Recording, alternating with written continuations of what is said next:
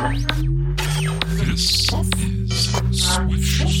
Swish FM. Whoa! G'day mateys, WWE legend here, Bushwhacker Luke. As you can see, I'm in Hogan's Beach Shop on Clearwater Beach, Florida. And this Saturday, this Saturday from 12 to 2, I'm with two of my WWE buddies. Yes, the bad guy, Razor Ramon, Scott Hall that is, and X-Pac, 123 Kids. And we're going to be here signing autographs for you fans for a great cause, 50 legs. So come on down and see us, because I'll be looking for you to shake your hand and maybe you'll get a licking. Clearwater Beach, Hogan's Beach Shop, this Saturday, 12 o'clock to 2 o'clock. See you here. Whoa!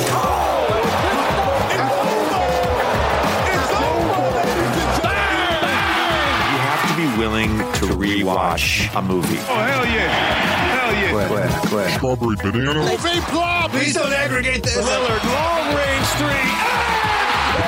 Their defense is atrocious. I'm sort of the rock star. Right on the cowboy. People, TISO is the official watch of the NBA. everybody who listens to this podcast knows how I feel about aggregation. I'm oddly intrigued by neck tattoos. We love China. We love plein air. Oh, man, I'm sorry. It's just hitting me right now. Shut up and listen. You think you're better than me? I love how they very, instead of dwelling on this incredible, profound moment of a black man rising up and gaining his independence, they very quickly toss it backstage to Mean Gene, who is there with Hulk Hogan. Right now, though, let's take you to another of our colleagues, Mean Gene Okerlund. All right, things really heating up here at the Royal Rumble. And speaking of that, Hulk Hogan, here we go. It's going to be every man for himself. Well, you know something, Mean Gene? Now it's time more than ever for me and all my Hulkamaniacs to unite, brother. You know, there's 29 other competitors in that ring, but I'm not worried about those dudes, brother. I want to tell you what I'm all about and what I'm standing for out here. I'm dedicating this match to all of our boys over there in the Persian Gulf and to all of our allies, Mean Gene. And with that type of firepower, with that type of energy, brother, I don't care about the other 29 competitors, Mean Gene. I'm going to fight, scratch, and claw my way all the way to the top to win that Royal Rumble. Because with the Army, the Navy, the Air Force, and the Marines behind me, Mean Gene, Hulkamania has got more momentum than I've ever had. And I'm going to prove with all the armed forces behind Hulkamania, truth, justice, the American way, I'm going to prove that I'm going to win that Royal Rumble. Now, if I'm not mistaken, this is our very first glimpse of Hogan on the broadcast, and he is he's standing in profile, right? So we get the full, the full girth of those glistening 24-inch pythons. Is like sort of the first image that we're met with, and I mean, boy, like Ghost, do you want to talk about the feelings that you felt that at that first image of Hogan on our screens? I mean, he's just, I'm speechless now, just as I was speechless then. He's just it's such a sight. It's like it fills you with just happiness to see his just big orange wet body and with that python power bandana wrapped around his balding head, which is still sold on hogansbeachshop.com to this day. Nice buns, brother. Thanks! I got them at Hogan's Beach, the best buns in town, baby! You want to ride? Hell yeah!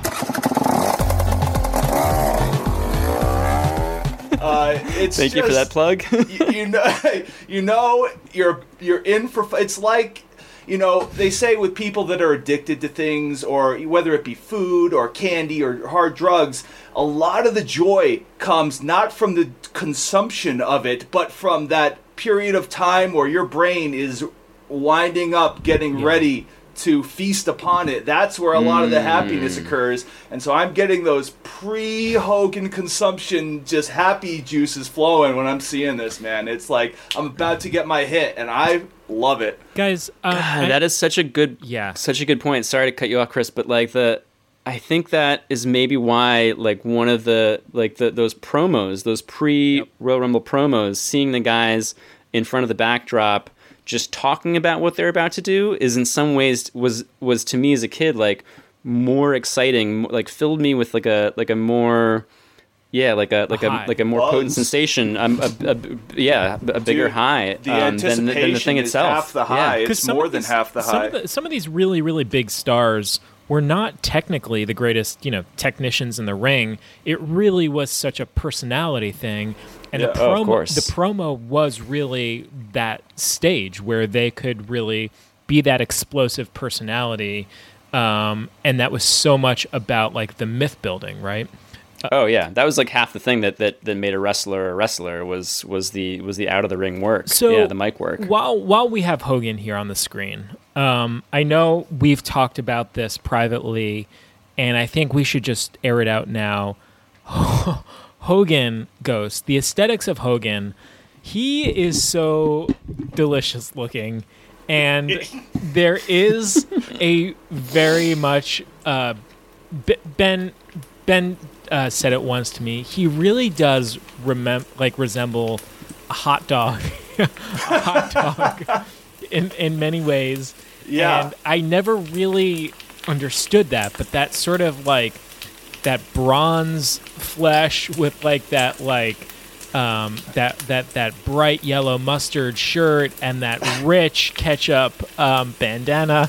He really does look so delicious. And plump and juicy in terms of just bursting at the seams. Yes. His human skin is the hot dog casing, and those bulging muscles are just like a hot dog filled to the absolute maximum. I am sort of salivating. Ready to bite down. I am salivating just looking at him on the screen. Oh my god! Yeah, you're not alone. You took the words casing right out of my mouth, Ghost. That's I've thought about this at great length, and Hogan is amazing because he was, the most, American, pro-America wrestler, yet he never wrestled in the colors red, white, and blue. And so you're like, why do you associate him so much with America? Obviously, beyond all the stuff that he would say, because that's obvious, but just the image of him, why does it feel so American? That's because you look at him and almost subconsciously, you think of the food that you consume on the 4th of July. He is which is a hot dog. Yeah, he is the color of a hot dog, ballpark with Frank. Yellow mustard and red ketchup around that hot dog. Dude, I am shook. I will never be the same. No, he is a ballpark Frank. He is holy French's shit. Mustard with the Heinz ketchup and that Nathan's hot dog body.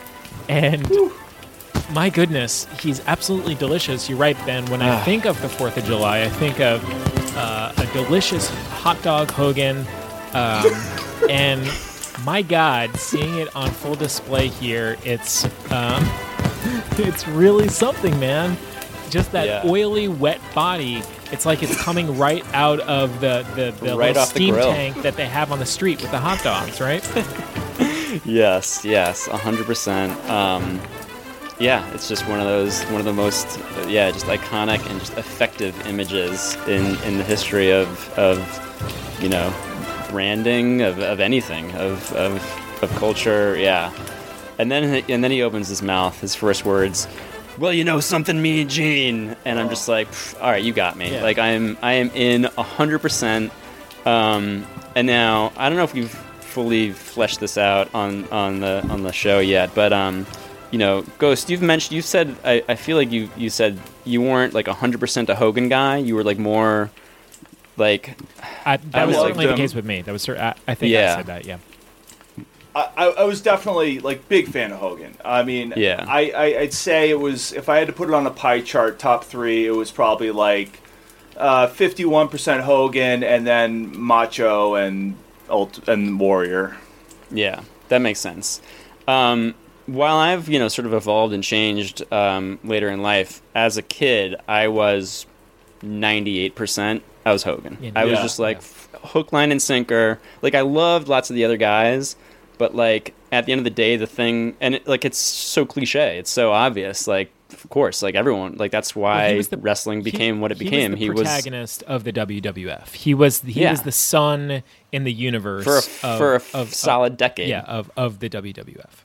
Yeah, he was the entire thing. That's why literally every pay-per-view event was built around him posing at the end victorious. Hogan must pose being the kind of phrase that was always the kind of the definition of what they were doing on these for these events. So and it just worked on me.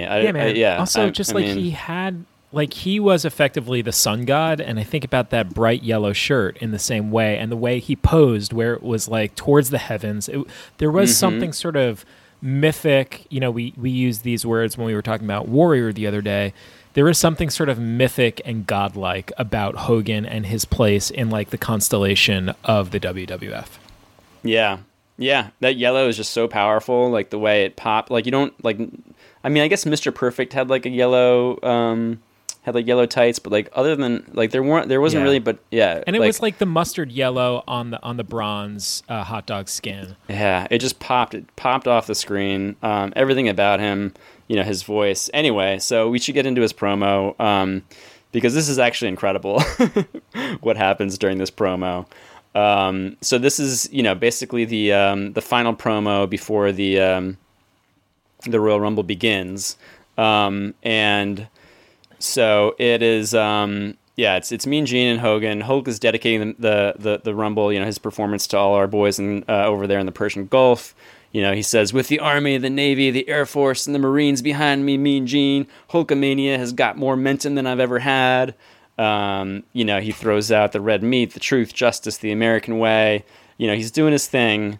And then suddenly Mean Gene cuts in. I'm going to prove that I'm going to win that Royal Rumble. Hold on, Hulk. I hate to interrupt you.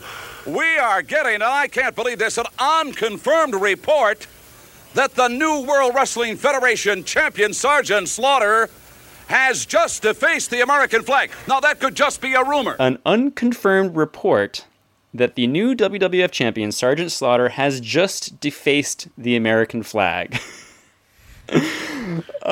Now, Mean Gene quickly notes that could just be a rumor. I mean, all right, first of all, I'm thinking to myself, Jesus, Mean Gene, that is some incredibly irresponsible reporting. You can't which is it, Mean Gene? You can't have it both ways here. I mean, that is a serious claim. You can't just throw that out there without, confirming, getting a second source. I mean, I'm a journalist, so maybe this isn't obvious to everyone else, but yeah, you can't just throw that kind of rumor and innuendo out there without opening yourself up to a serious slander lawsuit. And but he throws it out there, and Hulk obviously not happy about it, takes Slaughter to task for defacing the American flag, which. Again, like the whole idea of this happening is so hilarious to me because like it was like maybe 20 or 30 minutes earlier we had Slaughter backstage, celebrating his newly won championship belt with Adnan, and then I'm thinking to myself like he didn't do this on camera. He was just like celebrating, like maybe like drinking some champagne with Adnan, and then it's just like, hey, you know what we should do? You should go find an American flag and fucking deface that. Yeah, thing. and do me a favor. Will you get Mean Gene on the phone while we do this? yeah. Let's leak this to the press. Listen, don't let anyone see it, but maybe just like leak it out there. Yeah. Just let's let them know it may or may not be happening right now. Like, did he do it? Was he like trying to like hide it, and like someone like backstage like peeked into his locker room and like saw them like burning an American flag inside the locker room, and they're like, no, and like slammed the door. It's not the American flag. It's just a it's just a vague sort of nondescript flag, non-denominational flag. Yeah. Hey, by the way, guys, did you notice when I should point this out? I don't think we've told the audience at home about this, but I tweeted at Slaughter last week. I copied you guys, and I put like the no sign around the Kuwaiti flag, and he like co-signed onto that. Oh my god, that's right. Yeah.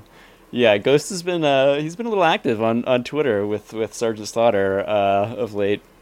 Go ahead and look that up if you're curious. At Swish at FM Trash Radio, Bag. at Trash Bag Ghost. So then another incredible thing, and I don't know if you guys caught this, but at one point, as Hogan is taking Slaughter to task for defacing the American flag, he says, sort of in passing, "I don't care if it's legal or not, brother." New World Wrestling Federation champion Sergeant Slaughter has just defaced the American flag. Now, that could just be a rumor. No, Mean Gene, let me tell you something. Sergeant Slaughter stealing the WWF title is one thing. But if Sergeant Slaughter has gone so far to deface Old Glory, to deface the red, white, and blue, brother, I don't care if it's legal or not, brother. Sergeant Slaughter, that would be the fate that would seal you in for good. And no matter what... Now, that was made me kind of pause, and I was like, wait, what? So it's important to note that defacing the American flag, as of January 19th, 1991, is no longer a crime, thanks to a U.S. Supreme Court case that had been decided just a few months prior, which I definitely didn't remember as a kid. But basically, like, burning an American flag, like, so during protests, basically in reaction to protests during the Vietnam War. In 1968, they passed the Flag Protection Act, which made it illegal to burn or deface in any way the American flag. So it was punishable by 1 year in prison. It's a very depressing year, I found, in the States, you know? All year long, I had that flag hoopla, right? I mean, I personally do not believe in burning the flag. It's a personal belief, but I'll tell you something. I think people are overreacting. Oh, just a little bit. Hey, buddy, my daddy died for that flag. Well, I bought mine. Sorry.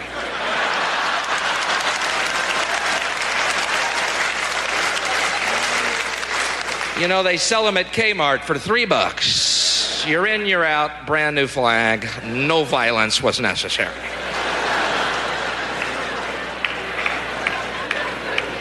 Hey, buddy, my daddy died in the Korean War for that flag. What a coincidence. My flag was made in Korea. Now, then in 1989, the 101st Congress amended that law, and then there was a Supreme Court case that year, Texas versus Johnson, blah, blah, blah. On June 11, 1990, the Supreme Court, in the case of United States versus Eichmann, struck down the Flag Protection Act, ruling again that the government's interest in preserving the flag as a symbol does not outweigh the individual's First Amendment right to disparage that symbol through expressive conduct. So I just love that Hulk is like, very up on his recent Supreme Court case law and is able to just sort of like drop that little caveat in there that it might be legal, but that doesn't mean it's right. He's a SCOTUS just junkie. He's inhaling that stuff every day. Yeah, exactly. I'm sure he followed that case very closely. It's also worth noting that I feel like flag burning like wasn't an issue at all, like in the public discourse from basically like that time throughout the rest of like my childhood and early adulthood. And then it really wasn't a thing until, that is, November 2016, when President-elect Donald Trump tweeted seemingly out of nowhere, "Nobody should be allowed to burn the American flag. If they do, there must be consequences, perhaps loss of citizenship or year in jail." I don't know if you guys remember that, but it was like a little minor kerfuffle, in the news media, because everyone was just like, "What the fuck? Like, why is Donald Trump talking about flag burning?" And like like the fact that it should be a crime now. Like, it was just very, very curious to me.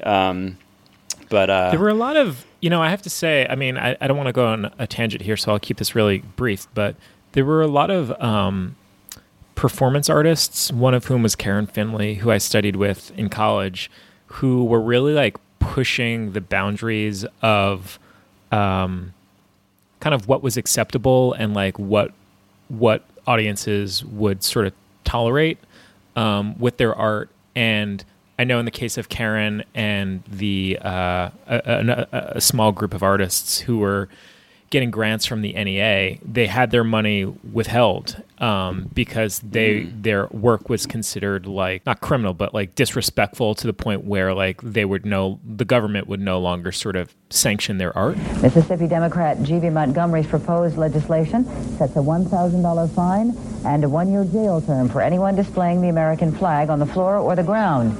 He says he is upset by a controversial exhibit at a Chicago Art Institute. That city's government is also taking action. Steve Sanders has more. I pledge allegiance to the flag of the United States of America. It was a rare display of unity among Chicago council members, reciting the pledge after passing a resolution condemning the controversial flag display. I think this goes beyond the First Amendment right. I think that the Art Institute got a little cute. I think what they should do is remove that from the floor. What it's doing there is inviting desecration. It's almost an entrapment. They want people to step on the flag. Nearly 2 weeks after WGN News reported the story, the controversy continued to boil over in what for one politician has become a daily game of capture the flag. State Senator Walter Dudich picked up the flag and sealed it in a special U.S. Postal Service envelope. And what might have been a vaguely motivated effort to force the Art Institute to engage in mail tampering. This envelope is addressed to President George Bush, the White House, 1600 Pennsylvania Avenue, Washington, D.C., 20003. And coming from We the People. Whatever Dudich's motive, the Art Institute wasn't buying it. Within minutes, the flag was reportedly back on the floor. While the daily demonstrations continue, it is clear the controversy is far from over, with temperatures predicted near 60 degrees this weekend. Veterans are expecting as many as 25,000 will take part in a massive demonstration against the display.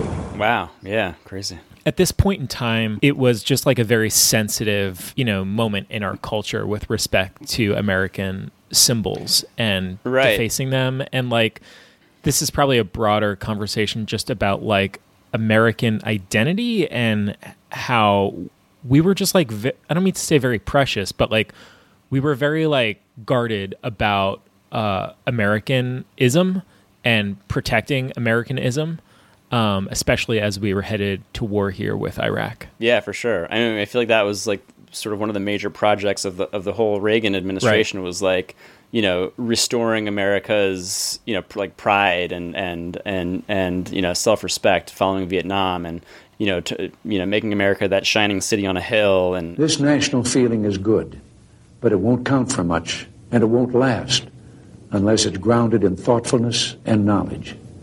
An informed patriotism is what we want. And are we doing a good enough job teaching our children what America is and what she represents in the long history of the world? Those of us who are over 35 or so years of age grew up in a different America. We were taught very directly what it means to be an American. And we absorbed almost in the air a love of country and an appreciation of its institutions. If you didn't get these things from your family, you got them from the neighborhood, from the father down the street who fought in Korea, or the family who lost someone at Anzio. Or you could get a sense of patriotism from school. And if all else failed, you could get a sense of patriotism from the popular culture. The movies celebrated democratic values and implicitly reinforced the idea that America was special. TV was like that, too, through the mid-'60s. But now we're about to enter the 90s, and some things have changed. Younger parents aren't sure that an unambivalent appreciation of America is the right thing to teach modern children. And as for those who create the popular culture, well-grounded patriotism is no longer the style. Just like really, really leaning into the jingoism and the nationalism, which of course kind of like defined the entire decade of the 80s, at least culturally. The NEA4 really quickly was Karen Finley, Tim Miller, John Fleck, and Holly Hughes. These were a group of performance artists, and they had their money vetoed. By the United States government. They had their grant money taken away. This is June of 1990. The National Endowment for the Arts has distributed billions of dollars of federal funding to support works of artistic and cultural significance. But in the 1990s, funding decisions sparked controversy about standards of decency and free speech. The United States Supreme Court had to sort it out in National Endowment for the Arts versus Finley. In 1990, NEA-funded photographs by Robert Mapplethorpe and Andres Serrano shocked some members of the art-viewing public. Congress responded by writing Section 954, an amendment to the National Foundation on the Arts and Humanities Act, directing the NEA to consider general standards of decency and respect for the diverse values of the American public when evaluating the artistic merit of grant applications. 4 performance artists, including Karen Finley, who performed nude, had applied for NEA grants before the amendment was enacted. An advisory panel had recommended funding the projects, but their applications were denied by the NEA Council. Finley and the others sued in federal district court, claiming that the NEA had violated their First Amendment rights by rejecting their applications on political grounds. They argued that Section 954 was viewpoint discrimination because it rejected artistic speech that failed to respect mainstream values or that offended standards of decency. The district court found for Finley. The Court of Appeals affirmed, holding that the decency and respect criteria weren't objective, could be arbitrarily applied, and violated the First Amendment's prohibition on viewpoint-based restrictions on protected speech. The United States Supreme Court granted certiorari. Wow. Yeah, and it went to the Supreme Court. The United States Supreme Court in the National Endowment for the Arts versus Karen Finley. Wow. Yep. That's nuts. Yep. So there were a lot of cases around that time. Yeah. Yeah. How about that? Didn't think we'd be talking about Supreme Court case law in the middle of a 1991 Royal Rumble deep dive, did you? So then the the big climax of Hulk's promo here, he completely flubs. Which every time I watch it, it just fills me with like the deepest just anxiety and sadness. Because I don't know what it is, but I have like a thing about like performance anxiety and like watching like actors like flub lines and play or like forget lines, or like anytime someone is just making like a human error during a performance. It just really, I think I had like a childhood experience during like a piano recital where I like forgot. I was like, for some reason I didn't have my like music in front of me. I was supposed to like perform something by memory, and I completely fucked it up, and it like really stuck with me. So I think that maybe triggered me here. Wow. But yeah, so Hulk begins, you know, after this big wind-up. No, Mean Gene, let me tell you something. Sergeant Slaughter stealing the WWF title is one thing. But if Sergeant Slaughter has gone so far to deface Old Glory, to deface the red, white, and blue, brother, I don't care if it's legal or not, brother. Sergeant Slaughter, that would be the fate that would seal you in for good. And no matter what happens, Mean Gene, Sergeant Slaughter's reign as the WWF champion is going to be just like... I can understand. You know what, brother? I know exactly what... It's going to be just like Saddam Hussein's reign over Kuwait, brother. It's going to be only temporary. Thank you, Hulk Hogan. Sergeant Slaughter's reign as the WWF champion is going to be just like... And then he just completely stammers and blanks on the name that he's supposed to say right there. And then eventually kind of like Mean Gene, you know, quick on his feet, kind of cuts in to try to help him out. And then Hogan kind of recovers and remembers, just like Saddam Hussein's raid over Kuwait, brother, it's going to be only temporary. And it's just like, ugh, didn't quite stick the landing there, Hulk. So I guess these were live, right? Like this is not a pre-recorded thing, right? Yeah, I have to believe. That's a good question. They could just retape it. All right, like if there was a flub that big, wouldn't they just retape it? Yeah, that's a really good, because I know a lot of them were pre-recorded, but I guess that one, no. Yeah, that's a really good point. Yeah, you'd think they'd be able to just splice in a like piece of video there. Yeah. That's interesting. Anyways, maybe they just thought the rest of it was so good. I mean, up until then, he'd nailed everything. So I don't know. Maybe they were just like, whatever, let's use it. Monsoon tries to kind of cover it up after when they cut back to the booth. He says, Hulkster really bent out of shape, and I don't blame him. Which I was like, I mean, I love how all these guys, again, like they're putting on a play, basically. Like it's all, all these working parts. And, we haven't talked much about like the kind of production aspect of everything that they're doing, but it really is incredible how they're all like, it's amazing. Working together, all the stuff like behind the scenes, on camera, behind camera. It's just like, yeah, really, really crazy. So then Howard Finkel is in the ring and announces the most exciting words that I had ever heard up to that point. Hulkster really bent out of shape, and I don't blame him. I don't either. He's coming with a vengeance, and it is time. Holy Kokomo. It's time for the Royal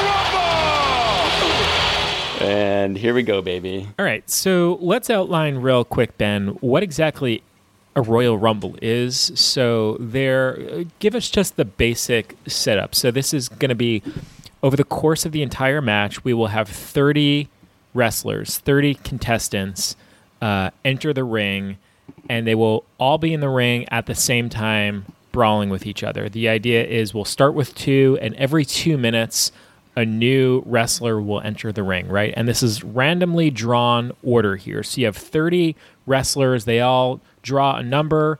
The first one to draw his card is Bret Hart. So Bret Hart draws number 1 overall, and he's going to square off against Dino Bravo. And is that the basic idea, Ben? And correct me if I'm wrong, you are eliminated from the Rumble if you are tossed over the top rope of the ring. That's right. You have to. The only way to be eliminated is to go over the top rope. So if you go under one of the ropes, doesn't count. You have to go over the top rope, and your feet, and I believe the rule is both feet, have to touch the ground. Okay. That is outside the ring. The Royal Rumble is. I'll just come out and say it. It's the best sports entertainment product ever created, in my opinion. It's just the most entertaining, like, single thing that I feel like has ever been, like, thought up. It's, like, better than, like, a slam dunk contest. It's better than a home run derby. It's better than a Super Bowl. It's just, like, it's, you know, obviously not talking about, like, actual sports moments in games or whatever, but, like, as far as, like, a concept, as far as, like, an event that's been, like, conceived, I think it's, like, the best. I think it's number 1. It's just, like, constant... like short attention span, like every 2 minutes, like, you know, you're watching this action, and if you get bored, all you have to do is wait 2 minutes, and then something new happens. And then, of course, like, the more time that passes, the more men enter, the more crazy and chaotic. It's just like it's constant, nonstop, just like, you know, visual stimulus. And it's totally unpredictable, even though it's, you know, clearly, obviously scripted like everything else. It's, you know, there's tons of improvisation and yeah, it's just incredible. And then the fact that, like, it's literally like a childhood game of, like, oh, if your feet touch the ground, like, the ground is lava. Yeah. Like, if your feet touch the ground, so easy to wrap your head around. It's no so nuance. like, you know, I loved it then. I love it now. It's just like I like easy rules. That's why, you know, like stuff like that. It's so good for, like, simpletons, which is what children are in a lot of ways, and some of us never grow out of it, intellectually speaking. It's like,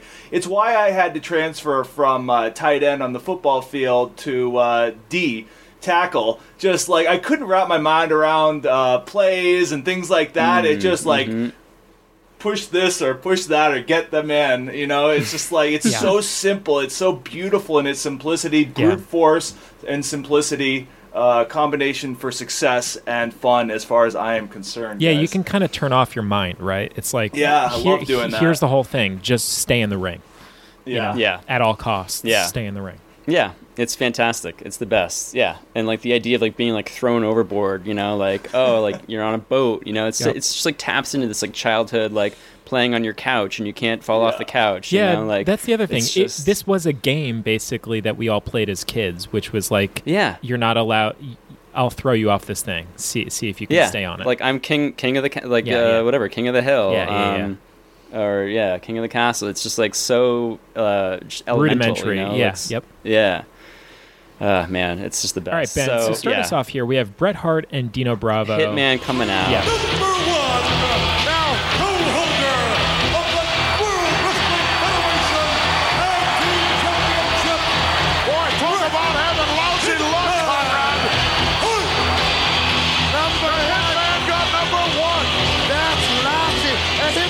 Oh my! Look at how fucking cool this guy looks. Those glasses sparkling in the lights. Like, of course, he would always throw his glasses to a young fan in the front row.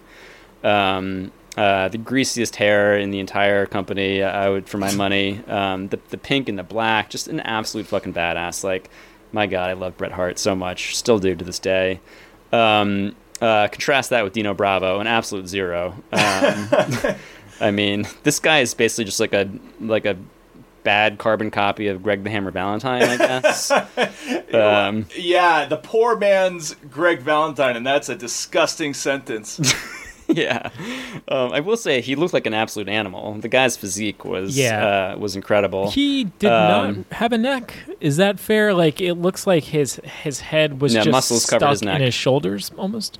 Yeah. The muscles were all over that neck, so you couldn't see the neck. I mean, he was a real brute in terms of what he was getting up to outside of the ring. I mean, I think we're going to get into this, but what a story with this guy. It sounds like he really was he looks like a little cannonball in here, but he really was a thug out in the streets. It sounds like he was not a friendly, agreeable guy. He was making enemies left and right, apparently. Yeah. Very, very tragic end to his story. He died in 1993 at the age of 44, not from a steroid and painkiller-induced heart attack like most of his competitors, but rather shot to death by the Quebecois Mafia, most likely due to his alleged involvement in a illegal cigarette smuggling ring in Canada.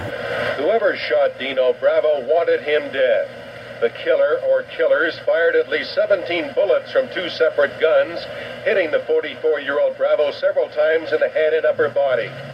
More bullets ricocheted around the room, one hitting a front window of the home on Place Michel Gamelin in the Vimont district of Laval. About 12:20 this morning, Bravo's wife returned home with her 6-year-old daughter and found her husband's body slumped in a chair in front of the living room television. I can't understand why they would want to shoot somebody like Dino Bravo. Yeah, he was born in Italy, but moved to Canada when he was young and trained in Montreal. Italian Canadian, not a common one you find often. Couldn't quite fit into that Canadian lifestyle, I guess. Yeah, exactly. So when he was done with wrestling in the early 90s, he just didn't really have much to fall back on. Ben, the Hitman was Canadian, correct? He was, yeah. Bret Hart's from Calgary. So we have two Canadians, to start us off, squaring off in the ring. Ghost, how would you describe Hitman's look here? Okay, so I liked Hitman. I like Hitman in the present tense. His look then, it's kind of overshadowed by an observation I've had of him. My one note is that Bret, and he's had a lot of tragedy, so he gets some, leeway for this, but he's just looked tired and sad for his entire life. I think that's fair. Yeah. He struck me as exhausted.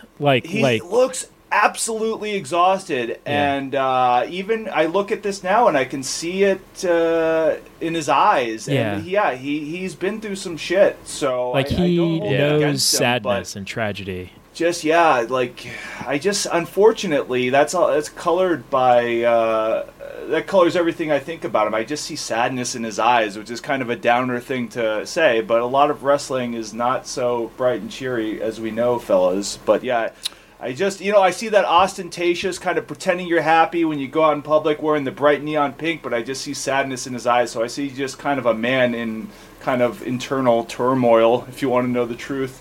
Yeah. That's a really, really good point. I think it's also one of the things that again, without my sort of realizing it, kind of made him stand out to me, is that he was this guy in this world of over-the-top, cartoonish, incredible characters, but he felt a little realer. He kind of felt like he was almost like the first grunge wrestler. Yeah, and he was the Nirvana. He was the Nirvana in comparison to Hulk Hogan's Motley Crue, or Ultimate Warrior's Bon Jovi. He was like this guy who really kind of felt like the next generation of like a little bit realer, and it's interesting that he was kind of the bridge between this era and the Attitude Era. He was kind of like, after Hogan left the company, he was sort of like the last man hanging around to be pushed as like the big star of the company in the mid 90s. And but yeah, you're right. Like he never, for being a professional wrestler, he wasn't ostentatious. He wasn't. I mean, of course, his reputation was for being an incredible worker, great, technical wrestler, and that would be sort of his legacy. But he wasn't a character. He wasn't like a ridiculous. Like he wasn't, posing for the fans. He wasn't doing all kinds of like crazy stuff. Yeah, you're right. He never smiled. He was always like even back then. Yeah. It's a really, really good point. But I think it's kind of what made him feel like a little realer, a little edgier. Yeah, he had. So I think I was like, oh man, he's like a teenager. Like he's kind of cool. There's something emo about him. Yeah. Yeah. Totally. Time. Here we go. We're almost 5 seconds away from number 3 hitting the ring. Who's it gonna be? This capacity crowd. There goes the buzzer. Oh, look who it is. It's the Hammer. And he can hammer. The third wrestler to draw is Greg the Hammer Valentine. There he is, baby. There he is. Ghost, how do you describe Greg, the look on Greg the Hammer Valentine? Just a big mop of blonde hair. You got the gold yellow boots and then the black trunks. What do you have here for Greg the Hammer Valentine? I have a few bullet points. Basically, there's not much to say with this guy. He's just like a barrel propped up on two like woefully underdeveloped legs. And they say he has a head like a pumpkin. Yeah. And I have this other bullet point, profoundly unattractive. And I actually made a scale for us here in terms of facial aesthetic scale. On the 1 at 0, you have Greg the Hammer Valentine, and at 10, you have Kerry Von Erich. This is the scale, of course, of this Royal Rumble. We could extend that further, sure, but we won't. But yeah, it goes from Kerry Von Erich, beautifully, just angular features, to this bloated mass of just globule humanity sitting atop the barrel that is Greg the Hammer Valentine. I can appreciate beauty in men, and I don't see an ounce of it in Greg the Hammer Valentine. I retch internally when I look at this man. Okay, Ghost. Well, that's how you feel, and that's how you feel. Listen, I don't see the lie. I can't argue with a single second of that. Then entering the ring 2 minutes later, we have Paul Roma. Paul Roma. What do we know about this guy, Ben? I mean, another 0. They were just moving through names at this point. Just like get these guys out. Just cycle through them. Yep. I don't know. I mean, he was part of a tag team, Power and Glory, I believe, with another guy, Hercules. Kind of a pretty boy type, but like not totally forgettable. The first one that popped for me here, and Piper is absolutely elated with his entrance, is the Texas Tornado. Now that's the 5th guy to draw. Got to be coming up on about 10 seconds pretty soon here, Hot Rod. Here it is. Who is it? Can't tell yet. Some help. Yeah, right. There's a storm brewing. And he comes in like a bat out of hell, slides under that bottom rope, and he is just firing on all cylinders when he gets into the ring. The Texas Tornado Ghost here in the purple trunks. He's got the tassels on the boots, that long flowing mop of brunette hair that Ben loves so much. What do we know? What do we like about the Texas Tornado here? Well, we know I like his jawline and his body fat percentage facially. Good-looking man, and Ghost. Tonight is no exception. Turns out Ghost is the most superficial man on the podcast. I really, in certain ways, I'm an artist, man. You're all about the physical aesthetics. Yep, I get it. No, I mean, like, let's be honest. Like, why are we watching wrestling? Yeah, that's why we're here. Like, we're looking for visual titillation. Yes. Are we not? Ghost, continue judging, please. Yeah, absolutely. I mean, my biggest thrill is when I see the highest man on my looks totem pole getting a few good shots in on that disgusting, an insult to God, Greg the Hammer Valentine. So that was really just the highlight of the rewatch of this 30 years later. It meant nothing to me at the time, but I watched that a number of times. He gets a few good licks in on the Hammer. One thing I'll point out, bottom left corner of our screen here, Ben, I know you'll love it. Ghost, you're probably crazy for aesthetics of typography as well. The clock counting down for the next wrestler. I am in love with this font, the typography here. Ghost, how would you describe this? Shadow. Yeah, we have a thick drop shadow. Do we know? Can you guess, Ghost, what the name of this font might be? Does it remind you of anything that you work with? The funny thing is, after dealing with hundreds and hundreds of typefaces over the years, you see them out in public. You see, and you see funny things too. Like you'll see like a Chinese restaurant that just you can see that they chose to. Oh, that looks cool. That looks good. But it's really the Mortal Kombat font from like the 90s, or they just went on dafont.com and they find some crazy thing. Wait, so Ghost, I must ask. So when you're out in the world, I see dead people. Font types? I see, font names on, billboards, on everything. Yeah, absolutely. It's a curse and a blessing. I was going to say, is that wildly distracting? I like it. You like no, it? Not really. Pretty much everything for me is wildly distracting, so that's just par for the course. Visually, in that sense. But you see, they use papyrus on this. I'm saying it all the time to my girlfriend. Menus, I must be just insufferable, but she puts up with me, which is great. Menus is when I'm at my worst. I'll say like, oh, papyrus. Oh my God, how cringe! They use burning cowboy.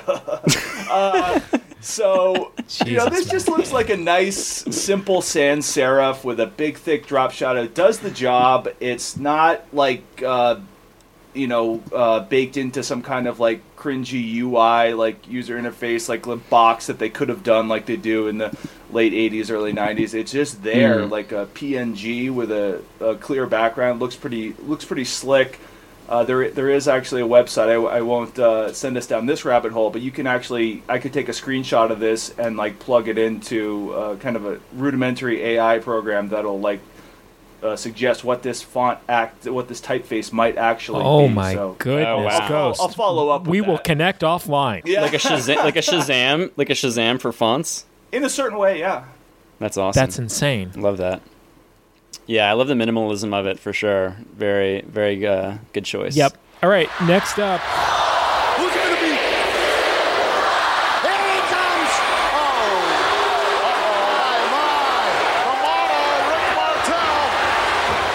Rick the Model Martel. Ben, I know you're going to have some stuff to say here. Rick the Model Martel comes flying in, absolutely flying in. He's got those purple shorts, the purple knee bands, the knee braces, I should say. Rick the Model Martel, very simple, I would say, like minimalistic. Ghost, is that fair to describe his look?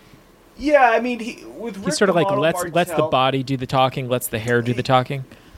Absolutely. I mean, a lot of these guys, it's like with Mortal Kombat where they do the palette swap, essentially. You have, if you guys are familiar with Mortal Kombat, you have a lot of these ninjas, especially in the early iterations of the game, that are just palette swaps of one another. There's a red ninja, there's a green ninja, there's a yellow ninja, there's a blue ninja, and they all have separate names and identities and characters, technically on paper, but we all kind of treat them as the same. They're just kind of interchangeable drones. Fundamentally the same thing in different color costumes. That's how I view people like Rick Martel. It's like, because I like to look at the more visually interesting one, so he's just a palette swap to me. Right. He's just a nameless Greek drone. Greek god body and purple shorts. I mean, can I counterpoint that one? Yeah, go ahead. I guess I get your point with his tights, but if Kerry Von Erich is your 10 on the face scale, it's incredible actually that they're back to back, because my number 10 on the face scale is Rick the Model Martel. I mean, fair enough. You know, we talked about him last episode, so I don't need to go back into that well, but yeah, he really would sort of become like.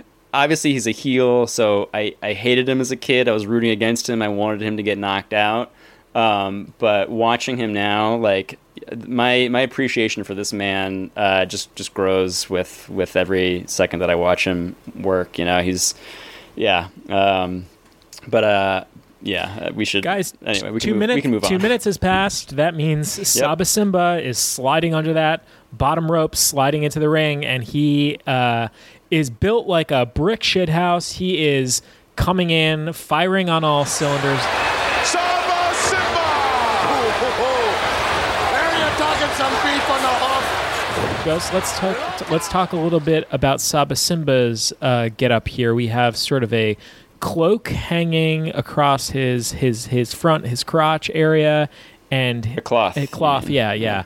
And how would you describe what's on like his shins? They almost look like shin guards, like when you were playing soccer. I never even they're not caught boots, that. right? Like he's barefoot. No, he's barefoot, but you're right. He has like full like tribal shin guards. Shin on. guards, but he has some sort of decorative Or thing a around wrap his leg. almost. Yeah, a wrap around it. Is it his shins. fur? Maybe is it supposed to be fabric? It looks like it might be like some kind of animal pelt, perhaps. That he, no doubt won on the, in the Serengeti. I don't know, man. Saba Simba, probably the less said about him, the better. Certainly one of the, more in terms of the WWF racism scale. I would say he's pretty high up there. Yeah, he just fits into the kind of the primitive trope. Just generic primitive guy. Right. Yeah, like sort of a forgotten Kamala. Knockoff, Now, at this point, for our listeners imagining, there are about 3 or 4 mini squabbles happening in the ring at once. I think this is sort of critical to imagine in your mind's eye. It's not just one big pile of 7 people in one big brawl. It is essentially these little wars, these little factions that are happening throughout the ring. These little flare-ups that happen. Right. Yeah. Right. So there are, at this point, 7 people in the ring. Guess what, guys? 2 minutes has passed. Enter draw number 8. That would be Bushwhacker Butch. It's a Bushwhacker! Butch! It's Butch! By the time he gets to the ring, there'll be another one coming down. My favorite team! One of my favorites. I got a lot of questions here, but go ahead, Ben, fire away. I know you want to get some stuff off your chest about Bushwhacker Butch. Well, real quick before that, I just want to note just the amount of time already that Model is spending teetering on the ropes. One of those little mini, flare-up feuds that happen is Bret Hart versus the Model. That gets very heated early on here. Bret Hart is going for those eliminations. I will say he's not really good at getting people out of the ring. He usually puts them on top of the top rope and then grabs their legs and kind of pulls their legs back into the ring as he's pushing their torso out of the ring, which might explain why he's often unsuccessful in his efforts. But yeah, Model right from the get go, he's basically like set up as the close call guy. Like the number of times that he is in real trouble and manages to survive. Weasel his way back into the ring is fantastic. I mean the Bushwhackers. One of the most memorable, tag teams from my childhood. Really just an incredible creation, like the most, brilliant, like poet or writer, like couldn't have invented these guys. Like what they were supposed to be like sheep herders from New Zealand, I believe. They were Kiwis. Okay. Which I don't think I even realized as a kid. I was like, I guess I assumed they were like maybe Australian. Yeah, I think we thought they were Australian. But it turns out that they were legit New Zealanders. And there's a whole backstory about them. I didn't realize these guys had been wrestling since like the 60s. It's been a long journey since hitting the shores of North America. We came here in 1972, and today we stand on the biggest stage in sports entertainment, the 2015 WWE Hall of Fame. Right down the Butch. Whoa! These guys were old when they were in the WWF. In fact, they started wrestling as the Kiwis in 1966. Luke Williams and Butch Miller for NWA New Zealand in 1966. These guys traveled all around the world. They, just went from territory to territory. They wrestled in Japan. They wrestled in Puerto Rico. They wrestled like all over the fucking place.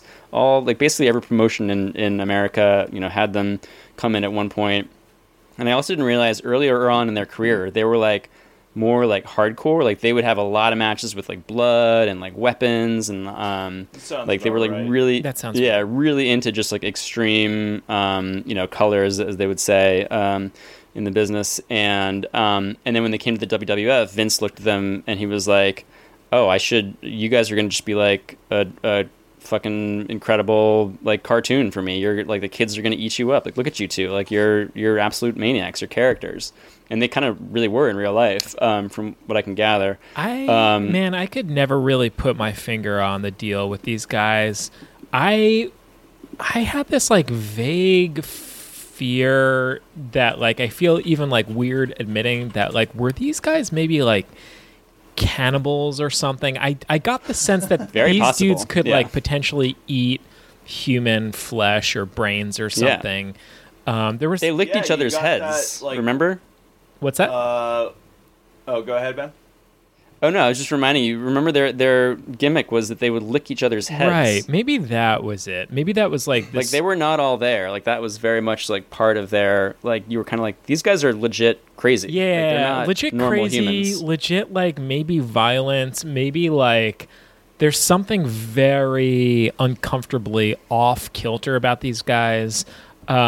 Ghost, talk to me about Butch's attire. What is happening here? So there's the gray and white camouflage, which we know about, and then also that white undergarment tank top. It was, I don't know, man. There is something. It feeds into what Vince was going for when he dressed these guys up. It's just the unstable Appalachian hillbilly. Yeah, obviously they're Kiwis, but most Americans can wrap their mind around this being a unstable inbred hillbilly with nothing to lose, and that's a man you don't want to mess with. A man with nothing to lose, and I think they very successfully did that with the all the trappings, the gray camo and the the white tank top, the whole deal. Yeah, right. Like they didn't operate like normal wrestlers, so it's like you could beat these guys up and they would like it maybe like right. They would like that's the scariest thing, and Vince stepped into that is like someone that's not operating on the same set like of rules scale that you are. It's so it's like a monster. It's like they maybe enjoy pain or something. Yeah.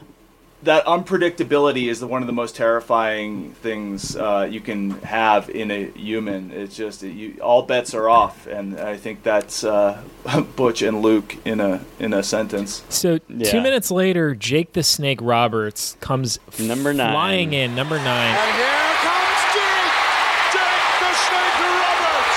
Oh, it's really getting interesting. And he is looking limber and fired up. And Ben, do you know what was happening here with Jake the Snake Roberts and Rick the Model Martel? Because Roberts comes in, man, with a vendetta. What is the backstory here? Well, there was a big feud that had begun earlier in the summer of 1990, wherein I believe it was on the Brother Love show. Jake was on there with his snake, Damien. And Rick the Model Martel, came on as a guest at the same time. Like, how like a talk show might have two guests. So, like Jake slides over in his seat, whatever. Model comes in, and Model being, a heel, is acting very arrogant. He has this giant atomizer, which is filled with his signature cologne, Arrogance, I believe was the name of it, right? Amazing. And as memory serves, Model began spraying the snake bag with the cologne, and Jake told him, "Cut it out. That's not cool. Don't do that." And then at some point, like Jake attacks Model. where Model attacks Jake, and he sprays Jake in the eye with the cologne, temporarily blinding Jake. He's up to something. I really don't care much about love, brother. Let's do it again. Don't be fooling us. He got it right in the eye! He's got it right in the eye! Somebody get down there! Martel sprayed him right in the eyes with a flare gun. He sprayed him right in the eye. He's hurt. And the WWF did this incredible thing where over the ensuing months, they actually had Jake's eye gradually turn white, completely opaque white. Jake, I'm going to level with you. Do not expect too much. This is it, isn't it, man? This is where I find out the real answer. No matter what your vision, Jake, it should improve somewhat over time. Don't you dare lie to me. Okay? I'm going to remove the dressing. Hey, man. I just want to see you to see. That's all I want. And you told me that I'd be able to see, didn't you? Okay, Jake. Now. Didn't you tell me? You will be light sensitive, Jake. I want you. Right. Open your right eye for me, Jake. No matter what you see, it will improve somewhat over time, Jake. Open, that's it. That's it. I know it hurts. It's very light sensitive. Right. Open your eye for me, Jake. A little bit more. Now, it's the light sensitivity will cause you great pain, Jake. I'll prescribe you some dark glasses. It should help ease that pain. But you must open your eyes now, Jake. No matter what you see, it should improve. What I see, I can't see anything, man. I don't know how much, Jake, but you must open your eyes to determine how much you can see. I can't even see my hands in front of me. You told me I'd be able to see something. So he was losing all color, all pigmentation from his eye from the cologne blinding incident. So that was basically just like a huge feud that was still very much ongoing at the time of the 91 Rumble. It culminated at WrestleMania 7 during a blindfold match where both men, for Jake the Snake to kind of like, show Martel what it was like. Both men had black hoods put over their heads and wrestled the entire match, blinded. Fantastic stuff. But so at this point, Jake is, I guess he's like regained most of his vision by now. And he's just going right after the Model. Hot Rod says, "Look at this." And Jake is just so fired up. Hot Rod is he's just absolutely like, pumping everything up.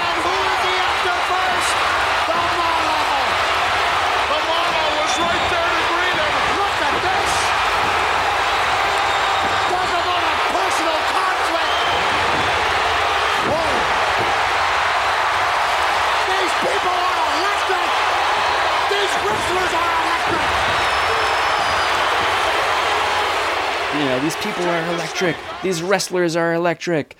It feels like kind of one of the first big like pop moments of the Rumble so far, where it's like two guys that really had like they would go on to wrestle a one-on-one at WrestleMania. So it was like a big feud.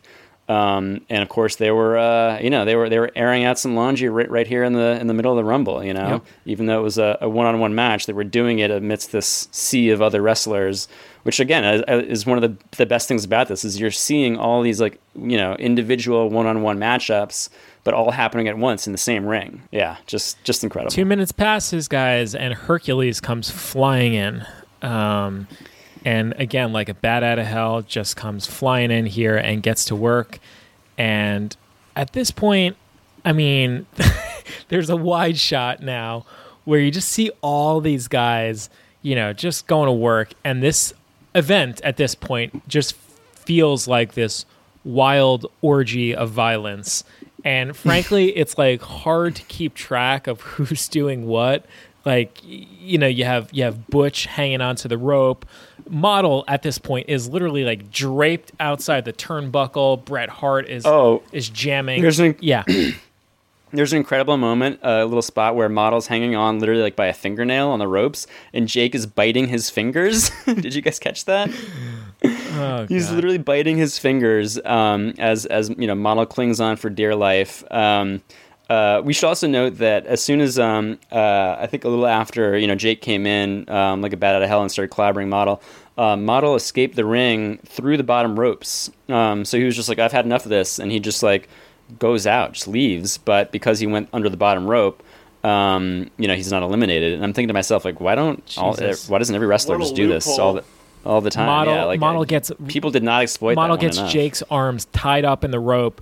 Jake just splayed along the ropes here like Christ, and Model in all his glory just whips his hair around, displays his fabulous abs for you, Ghost, and the clock is ticking. What do you know? Tito Santana dives into the ring, and Tito, come on down, Tito, in those white trunks, the knee pads. What do you see here, guys, from Tito Santana that you like? Honestly, I didn't have many feelings about this guy. This was sort of towards the tail end of his career. He was like a bigger star in like the mid '80s and stuff with the Federation. But I don't know. I mean, he was a big star in his day, but I can't say he really was a personal fave. Reached me as a kid. Not a lot of strong feelings on him. Okay, great. Yeah. One thing I want to point out, for all the chaos going on inside the ring, on the perimeter of the ring, you have, at this point, a collection of managers and referees squabbling. I love that the managers come out. There's the referees really have their hands filled here with these managers, because there is so much chatter. These poor guys, they're trying to officiate the match in the ring, and there is just so much extracurricular stuff happening outside the ring. And before you know it, another 2 minutes passes, guys, and in comes an absolute icon of the WWF, someone we'll have to dedicate an episode to sometime, Ben, and that is The Undertaker. Oh, it's The Undertaker! Wait a second. Whoa. Looks like he's coming to stay. Unbelievable. My first note here about The Undertaker is, my God, he looks so young. He looks this was only like a boy. Yeah, this was only his second pay-per-view. I mean, he looks just so young. I know, little baby face, curly red hair. Yeah, man, really. Like if he was like a teenager or something, I could believe it. He kind of reminded me of Ghost's younger brother Alex at the time, a little bit. Wow. Yeah, the red hair. Yeah. But did you guys clock the fan walking back and forth promoting whatever was on his T-shirt? In part 3 on Daily Motion, this is around the 14-minute mark, maybe. But there's a fan. It's right after Undertaker enters the ring, who is just like walking back and forth right along the railing there. Yeah, if you notice it, let me know. But yeah. Wait, this is at the you said 14-minute mark? I think I just caught him. I'm Yeah. trying to get a better glimpse. As you continue to watch the match in this wide shot, he is walking left to right to left, with like displaying his T-shirt. It just was something that made me smile. But have you caught a glimpse of what that T-shirt says? I see him now. I couldn't make out what was on the T-shirt. It's too lo-fi. I want to know. He's so proud of that. I know, right? Yeah, he's like funny? putting his arms up. Yeah, I caught him. Yeah. Yeah, we should note. So Undertaker comes in. He is. This is only his second pay-per-view. He had debuted at the Survivor Series that previous November of 1990. So he was very, very fresh and kind of an unknown, but just this kind of absolute terrifying monster type figure.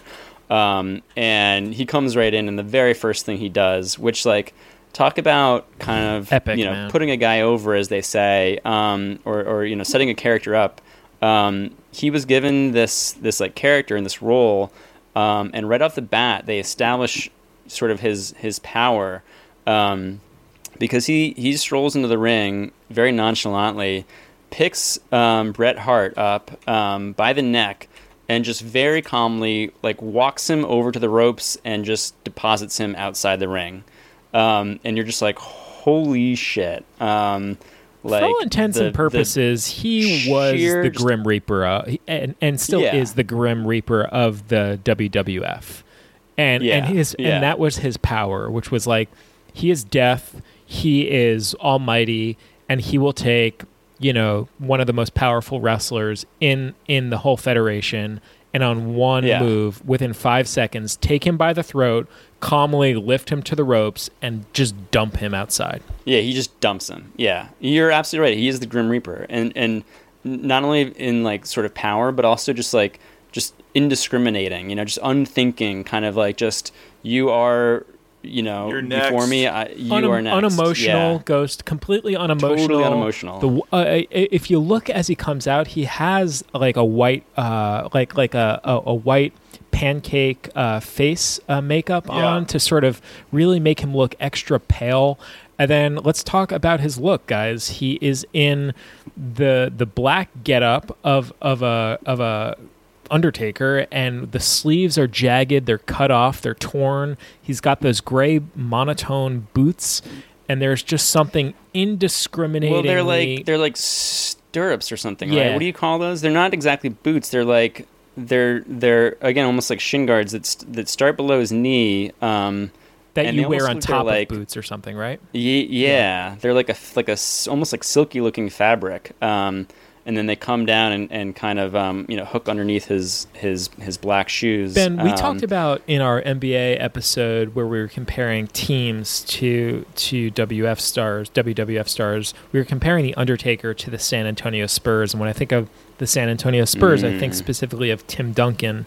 And the way I would always describe Tim Duncan to people who don't watch the NBA is like, he was this incredibly boring, great player. Like, he's probably the most boring, great star that there has ever been in basketball. And I feel like the Undertaker really possesses that quality, just sort of undiscriminating, just greatness and just unemotional, just going about his business. Yeah. No, he was just like always there. Yeah, he was incredible. And yeah, he really did have this air of just like, oh God, like I don't know who could beat him. He seems like a different thing. Like a demigod. And what's what the look adds to it with the Undertaker is, I kind of touched on this point before, with the guys that have the pumped up beach muscles, like Rick Martel and stuff, you can literally hold in your mind the thought of them caring about what they look like. With the Undertaker, he is just possessed with this otherworldly stature and strength, and he's not concerned with mere mortal things such as vanity, and you just can't picture him doing that. He built this strength just, living in the underworld. He has you don't picture him like preening and primping like you do. Yeah, he was just born like this. This is just his being. Ben, this is who he is. I think you mentioned the word monster, and he has a monster quality, but he also has like a Munster quality. Like there is like a Herman Munstery. There is like a Herman Munstery quality to him, or like a zombie quality to him, where it's like, I'm not sure that he can die. Right? Like there is sort of this like supernatural, like you could cut off his head and then just another head would grow out. Yeah. Like he's just like, he's not really alive, Yeah, totally. No, he was Jason. I mean, that was why like the image of him being, flat on his back and then suddenly rising, like that move that he would do over and over again. Was just such a brilliant, exactly just like like a Halloween movie where suddenly like you think he's dead and then he's just like, nope, he's awake, he's still alive. They just, I mean, one of the most iconic and just perfectly crafted characters in wrestling history. I mean, just like, it's incredible, like this era. I mean, we've talked about this before, but like to think of like Undertaker, an absolute legend, being here in his very early days, and the fact that he existed at the same time, as Hulk and Macho Man and Ultimate Warrior, Ted DiBiase, like all these kind of like older generation, but like massive superstars, Jake the Snake and, Hacksaw Jim Duggan, like all these like massive guys. And then like you at the exact same time had these like, incredible, like, Bret Hart and Undertaker and these like young up and coming guys, kind of mixing and mingling at the same time. Like really, it speaks to his really greatness. Amazing. Yeah. And in the Tim Duncan, and just the greatness of the era, just the amount of talent, in the ring at one time. In the Tim Duncan parallel, it's like Tim Duncan won an NBA championship, and I believe he won the MVP of the finals as a rookie. It's like, wow. Like, it just like it's like staggering. And then like to consider that he did that consistently over the course of a 15-20-year career, it Right. feels the same with The Undertaker here, where it's like, yeah, he just arrived on the scene and was like a prodigy. He was just brilliant, and he was competing against, veterans of the sport, and just held his own. And what a loaded event. You've been listening to Swish FM.